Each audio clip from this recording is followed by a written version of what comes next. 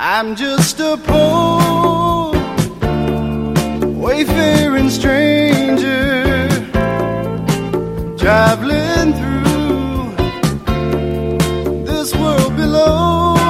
Lord, I swear there's no pain, I know there's no danger in that bright world to which I go. Welcome to this podcast from Faith Bible Church in Reno, Nevada. Faith Bible Church is a Christ-centered Bible teaching ministry dedicated to bringing the good news of the gospel to the whole world. Faith comes by hearing, and hearing by the Word of God. And now, for this week's message from Pastor Alan Battle. Today's reading is taken from various Proverbs. To do righteousness and justice is more acceptable to the Lord than sacrifice. When justice is done, it is a joy to the righteous, but terror to evildoers. The violence of the wicked will sweep them away because they refuse to do what is just. Evil men do not understand justice, but those who seek the Lord understand it completely. A righteous man knows the rights of the poor. A wicked man does not understand such knowledge. Open your mouth for the mute, for the rights of all who are destitute. Do not move an ancient landmark or enter the fields of the fatherless, for their Redeemer is strong, and he will plead their cause against you. The fallow ground of the poor would yield much fruit, but it is swept away through injustice. Many seek the face of a ruler, but it is from the Lord that a man gets justice. Do not withhold good from those to whom it is due, when it is your power to do it. Do not say to your neighbor, "Go and come again tomorrow. I will give it when you have it with you." This is the everlasting word of the Lord. In our series on the wisdom literature of the Bible called Ancient Wisdom, Modern Times, we've been taking a topic from the book of Proverbs each week in order to dig out the wisdom that God offers us there. And wisdom, remember, is the acquired learning that helps us know what to do in any given situation. So last week we discussed the issue of peacemaking.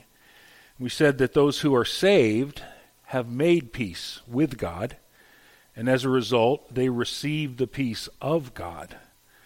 But we must not leave it there. We must take that peace and give it to the world as God's peacemakers. And remember that peace in the Bible, the Hebrew word shalom, is a state of things as they should be. All things as they should be. Nothing out of place, nothing broken, nothing out of order.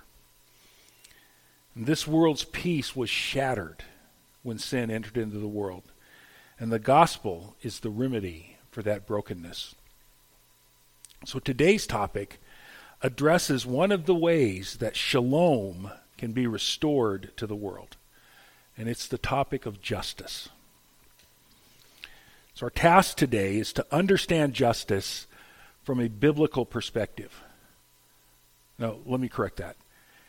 It's to begin to understand justice from a biblical perspective, because we could study this our whole lives and continue to learn more about how justice works in this world.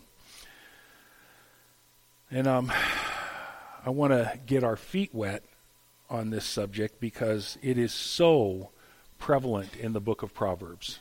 You saw, and I didn't even use all the verses that are relevant. And it is also currently a hot button issue in our world today. We're constantly hearing the term social justice today. And under that heading are such issues as immigration, or racial inequality, economic inequality, women's rights, LGBTQ rights. And often, just using that phrase raises the emotional temperature in the room. Political lines are drawn, and sides are taken. And even many believers have jumped into this fray and are attacking each other. I see error on both sides, though. Many of our more compassionate brothers and sisters have let their hearts overrule their minds and bought into some seriously unbiblical thinking on these issues. And in some of our more conservative brethren, they've reacted by hardening their hearts and withdrawing from the problem to the point of neglect and even disobedience to the Scripture. So, let's try to begin to unravel this by asking 3 questions. Why should we be concerned about justice? And what is justice?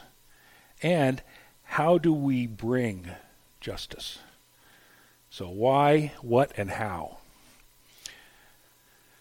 So why as Christians, should we even address this issue? I mean, we've all got our own lives to live. Why should we just get involved in controversy? Why don't we just leave this to the government or to professionals to deal with? Well, the short answer is because God calls us to deal with it. God calls us to do justice. Listen to what God said to the Israelites as he was forming them into a chosen nation, into his chosen nation. It says in Deuteronomy 16:18, "You shall appoint judges and officers in all your towns that the Lord your God is giving you, according to your tribes, and they shall judge the people with righteous judgment. You shall not pervert justice. You shall not show partiality, and you shall not accept a bribe, for a bribe blinds the eyes of the wise and subverts the cause of the righteous. Justice and only justice you shall follow, that you may live and inherit the land that the Lord your God is giving you." So justice is one of the foundations of Jewish society. It's essential to the order that God has established for them so that they might receive his blessings. And it's just as foundational for the church. In business today, you hear a lot of talk about core values. You heard that term, core values. They're the principles that define an organization's existence and their purpose. Well, for God's people, justice is a core value. It's not simply another thing that we do. It's who we are. It's planted in our hearts, and it's built into the fabric of reality. It's a priority for God's people. Look at Proverbs 21:3. "To do righteousness and justice is more acceptable to the Lord than sacrifice." It's even more important than outward expressions of worship. No amount of religious observance can replace doing justice. Hear what Jesus said to the most religious guys of his time. He says this in Matthew 23:23. "Woe to you, scribes and Pharisees, hypocrites, for you tithe mint and dill and cumin and have neglected the weightier matters of the law, justice and mercy and faithfulness. These you ought to have done without neglecting the others." Woe to you. Woe is a strong word. It means horror. It means dread. Justice separates the sheep from the goats. Look at 21:15. "When justice is done, it is a joy to the righteous, but terror to the evildoers." For those who walk with God, it's a source of joy because it resonates in our souls that have been set free from sin. But for those who are still in rebellion, it is a nagging source of fear because of that sense of coming judgment.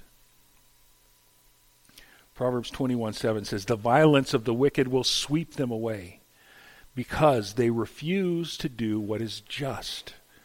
It defines good and evil. It separates the sheep from the goats. Those who practice injustice may seem to be getting away with it now, but they never can, because God, in the end, will make sure that justice is done. And that's a good reason for unrepentant sinners to fear. They should be afraid. And hopefully that fear will draw them to the Savior. So we see that justice is important to God and that he requires it from his people. But what is it? What exactly is it? There's lots of calls for justice out there today. And some of them are legitimate and a lot of them are not. It takes wisdom to know the difference. So Proverbs 28:5 says, "Evil men do not understand justice, but those who seek the Lord understand it completely." On a human level, we all know that there's some things that are fair and some things that are not. All of us recognize, to one degree or another, injustices that are being done. But that understanding is distorted by sin. The worst evils have been justified in the name of a twisted cause and called just. The Nazis thought that they were doing great good by killing the insane and the crippled, and especially the Jews. And today's social justice warriors think that they're promoting a righteous cause when they shout down their political opponents in restaurants. And a new thing that they're doing is they're milkshaking somebody. They take a milkshake and they dump it on people's heads that they disagree with. And now they're burning down cities and looting businesses. All that is wickedness. They say it's just, but it is the opposite of justice. They don't understand justice. So what are the causes that justice pursues? One of the most prominent focuses in the Scripture is on helping the poor. Proverbs 29:7. "A righteous man knows the rights of the poor. A wicked man does not understand such knowledge." The word knows here is the deepest kind of understanding. It's an intimate knowledge. It's the same word used in Genesis when Adam knew his wife, Eve. It's a knowledge that enables one person to speak for another person. Look at 31:8. "Open your mouth for the mute, for the rights of all who are destitute." The poor often have no voice. They're ignored, they're marginalized, they are exploited because they have no power.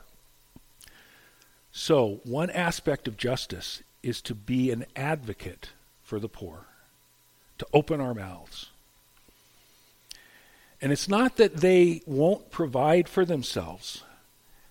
It is that they are being ripped off. Look at Proverbs 13:23.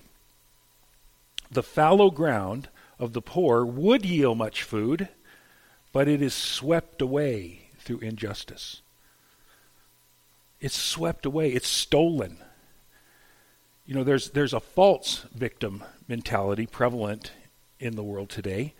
Like whiny college kids who feel unsafe if somebody disagrees with them. But don't let that keep you from recognizing that there are true victims in the world.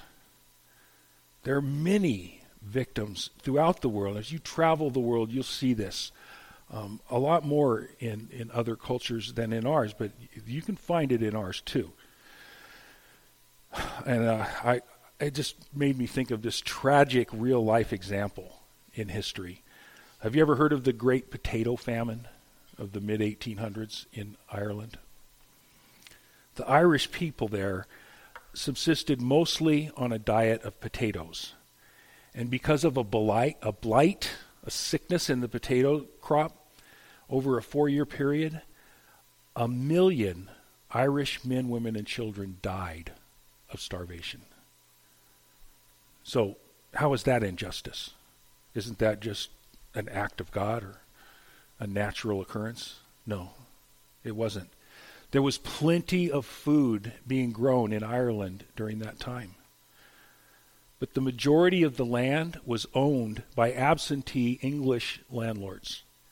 And they exported all that food out of the island for their profit. And they just stood by and watched 1 million people perish. That's injustice. And it's never been forgotten by the Irish people. To this day, they still hate the English.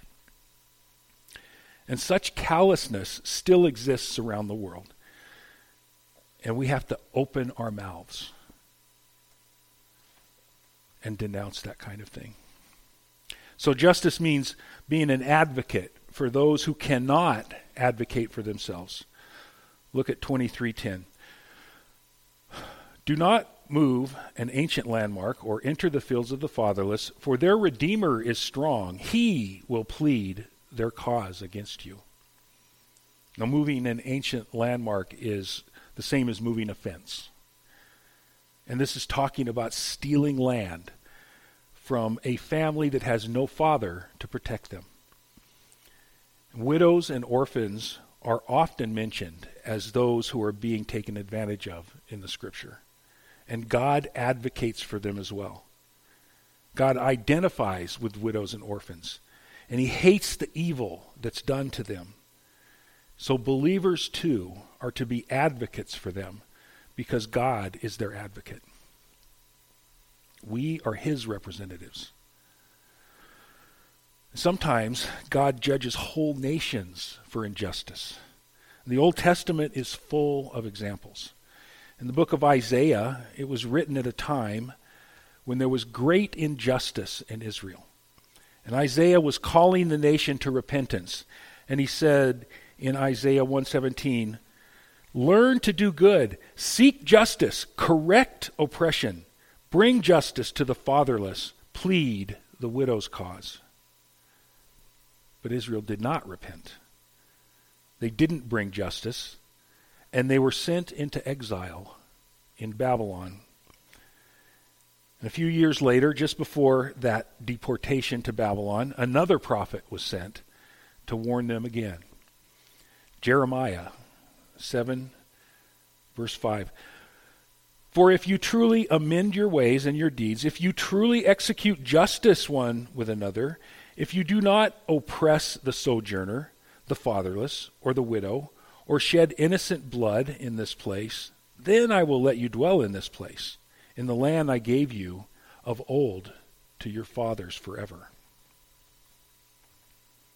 They didn't repent, and they were exiled. But in this passage, we see two more categories of injustice. One is the sojourner, that is the immigrant. And just a side note, helping immigrants doesn't mean that we should have open borders.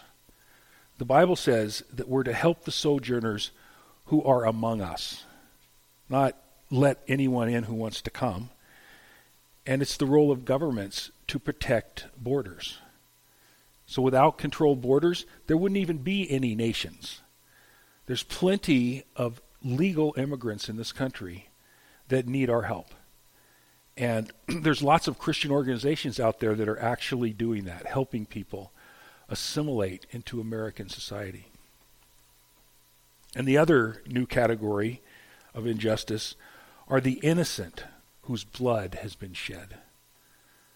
These are the victims of violent crime, spousal abuse, girls and boys who are sex trafficked, abused children, and slaves. Yes, slaves. They're slaves today in America.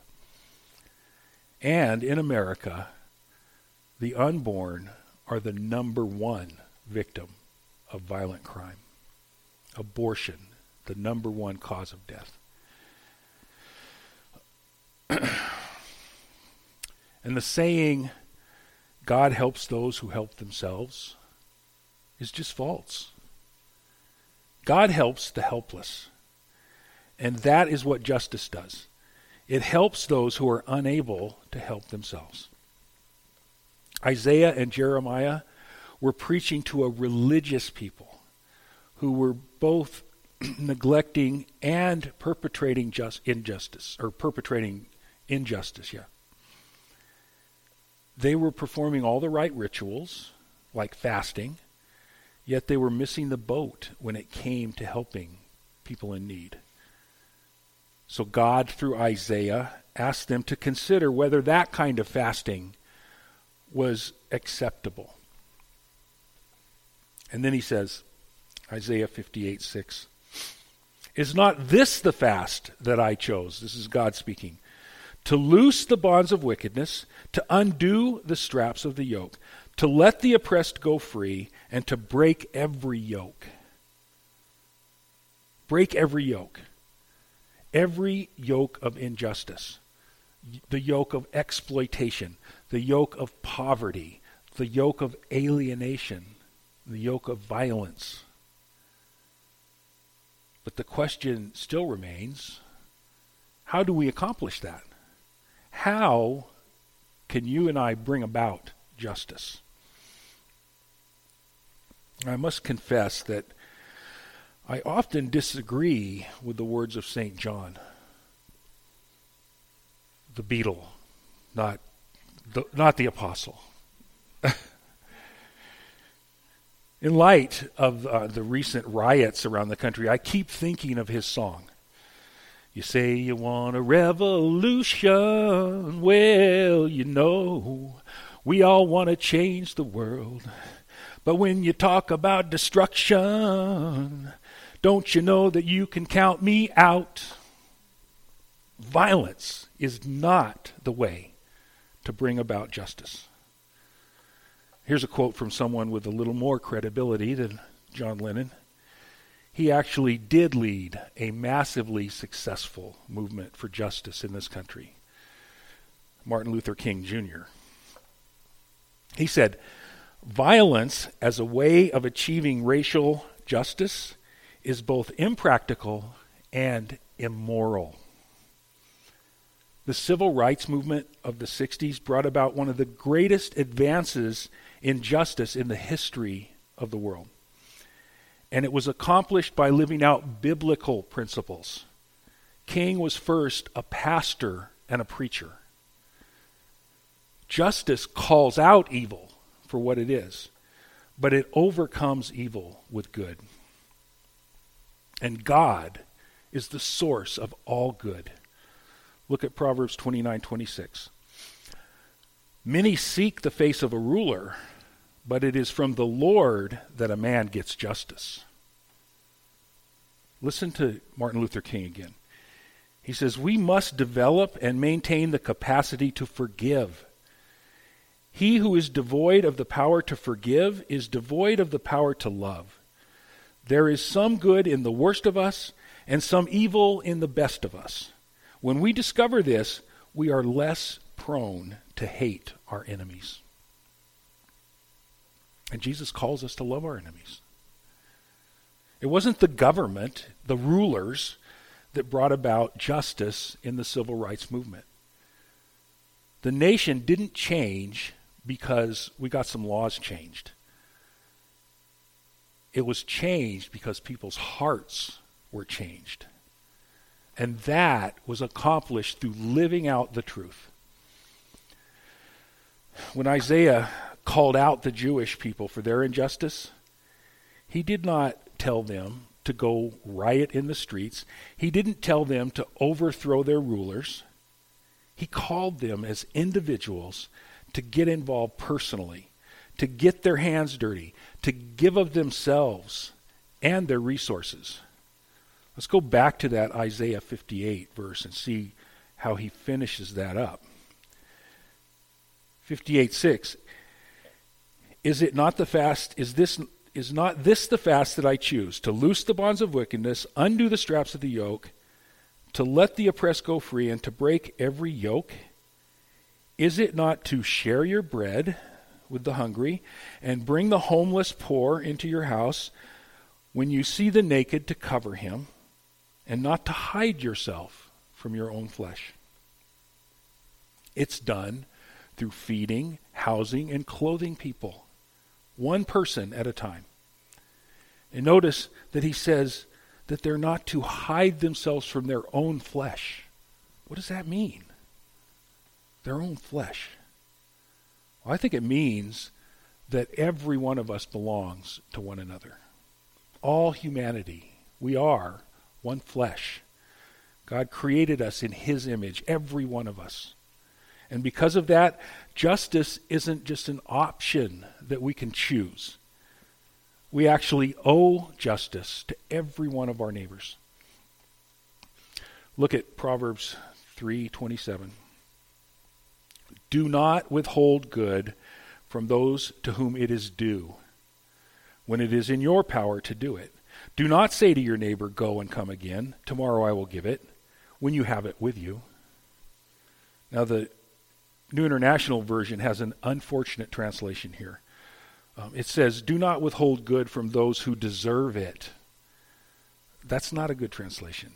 It seems to leave it up to us to decide who's worthy. But the ESV translates it, as we just saw, to whom it is due. And that literally means to those who own it. It's a human right bestowed on us by our Maker. It is the possession of every human being. And this is the principle behind the Declaration of Independence. All men are created equal.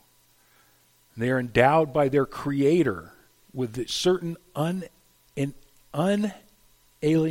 rights. That's easy for me to say. And that among these are life, liberty, and the pursuit of happiness. Unalienable means it can't be taken away. God gave it. Now, this may be a little overwhelming to you. After all, who can possibly give what is due to all men and women? And the answer is nobody. You can't. The only thing you can do is the things that God provides you the opportunities and the means to do. And how you do that is between you and God. But the how is crucial. When it comes to the poverty and violence in our inner cities, our country has been going about it all wrong for a long time. Back in the 1960s, President Lyndon Johnson launched his war on poverty, and it established a huge welfare system, and it discourages work, and it penalizes marriage because it gives checks to unmarried women, but not to married ones. So there's an incentive to stay unmarried. I heard a Christian economist the other day say that giving people checks when they have the ability to work is toxic to their souls. It diminishes human dignity. And not only that, it keeps the economy from growing. It uses resources instead of building resources. You know, when the war on poverty began, only 7% of American children were born out of wedlock. Today, that number is 41%. Did you know that? The collapse of marriage is the main cause of child poverty and violence in this country today. Single mothers struggle to make ends meet, even with government assistance. And fatherless boys are responsible for the majority of violent crimes in this country. Over the past 30 years, the rise in violent crime parallels the rise in families abandoned by their fathers. And high crime neighborhoods are characterized by a high concentration of families without fathers. So what is the solution?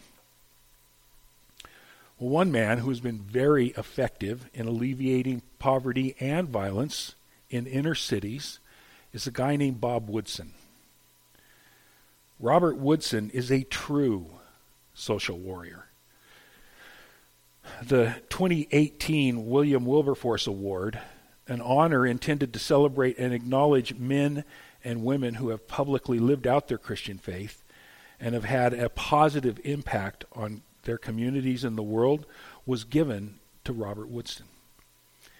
He is a believer who gives his life in the service of justice. He was born into poverty in South Philadelphia in 1937. His father died when he was 9. He dropped out of high school, and he joined the Air Force. And then when he got out of the Air Force, he earned his bachelor's and his master's degrees. And then he went to work with Martin Luther King Jr. In the 60s to fight for civil rights. But he became disillusioned with that movement after King died because of what he termed the leftist takeover of the movement. But he continued his efforts to help the poor, and his success has been significant. At first he was the director of the Administration of Justice Division of the National Urban League in the 70s. But in 1981, he founded the National Center for Neighborhood Enterprise, and that's now called the Woodson Center. It was created to assist low-income neighborhoods address their development and advocacy problems through self-help, rather than traditional government assistance. His programs have helped more than 2,600 community groups in 39 states. Listen to what he says. He says, around 70 cents of every dollar designated to relieve poverty goes not to poor people, but to people who serve the poor, social workers, counselors, etc. We've created a poverty industry and turned poor people into a commodity. And the race hustlers play a bait and switch game where they use the conditions of low-income blacks to justify remedies that only help middle-income blacks. This guy knows what he's talking about. He's been in the middle of it for how many years now? He's in his 80s now. I want to look at a short clip in which he describes his strategy.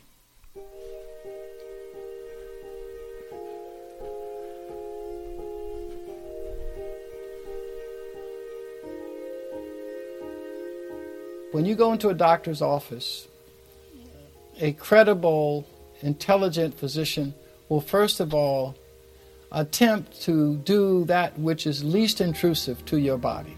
But what we do traditionally in helping poor people in neighborhoods is we apply the moral equivalent of a transplant. What government does when there's a problem, if there's pregnancy problem, let's parachute in a program. If someone is unemployed, there's a program. Instead of saying, let's look at the remedy that's closest to the problem. At the Center for Neighborhood Enterprise, we go into low-income, high-crime, drug-infested neighborhoods, and we ask questions that professional service industry and scholars never ask of poor people. We ask them not how many children are dropping out of school or in jail and on drugs.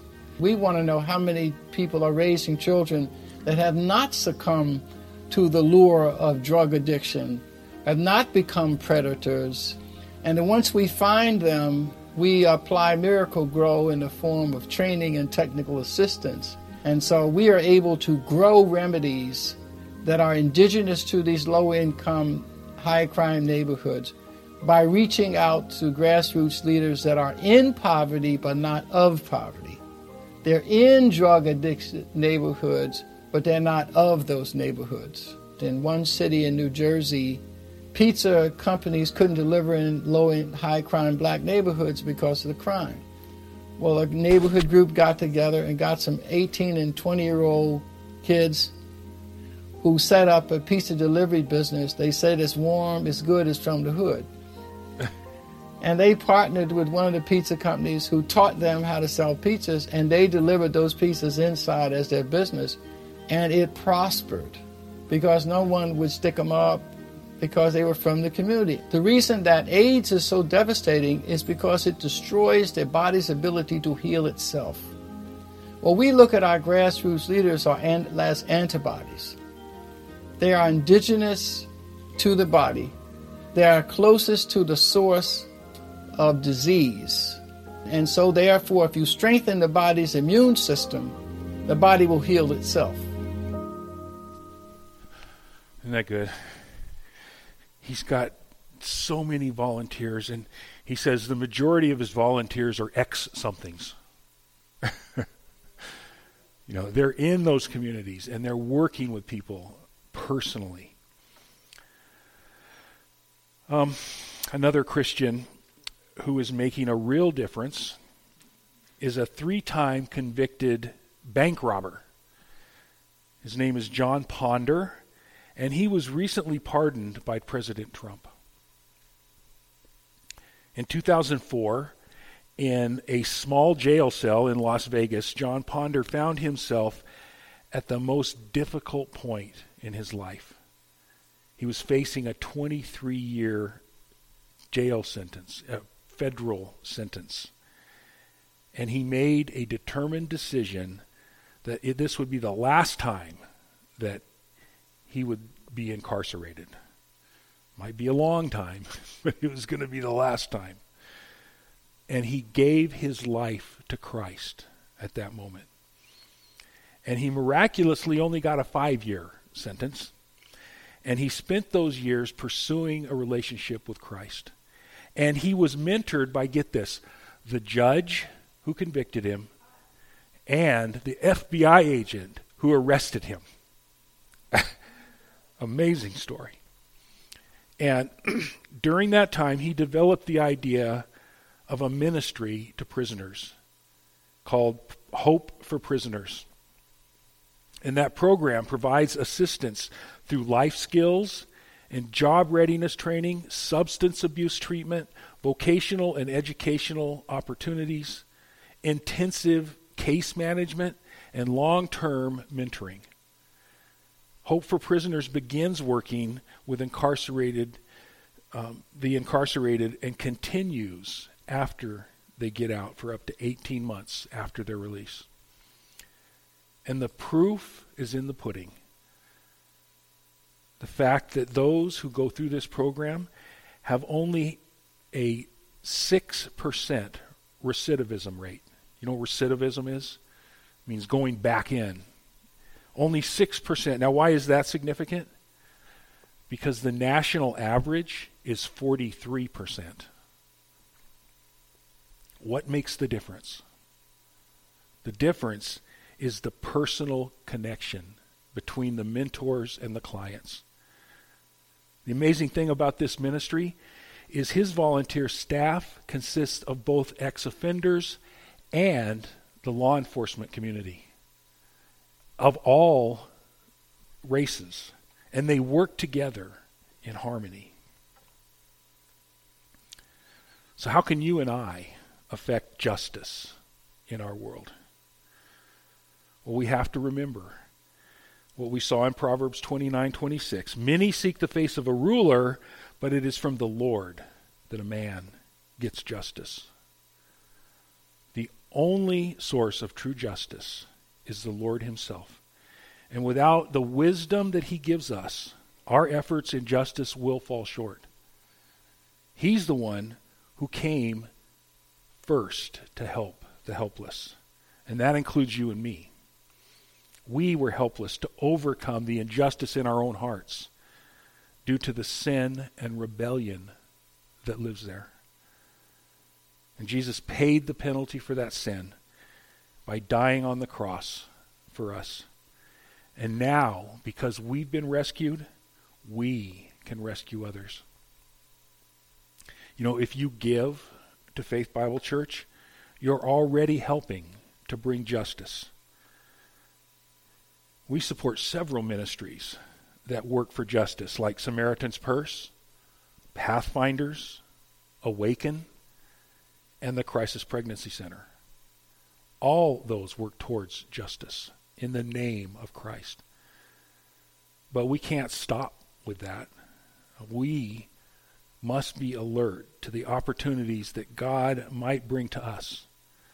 So let's pray together as a church and as individuals that God would open doors of greater ministry and that we would be ready when he opens those doors so that justice might be done.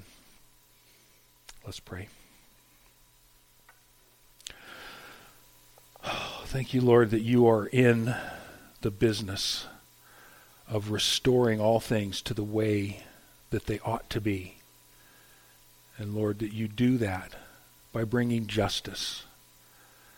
Lord, help us. Open our eyes. Give us a wisdom and a heart to bring your justice into the world, Lord. That we might reflect your glory and that we might see your kingdom advance. So we give you all the praise and all the honor and all the glory in Christ's name. Amen. Thank you for listening to the preaching of God's Word from Faith Bible Church in Reno, Nevada. We hope that it has been an encouragement to you and that the Word of God will fill your hearts and minds as you walk through this world. If you have been blessed by this ministry and would like to make a small donation to help defray the cost of this podcast, just click on the green Support Us button at the top of the webpage. Thank you.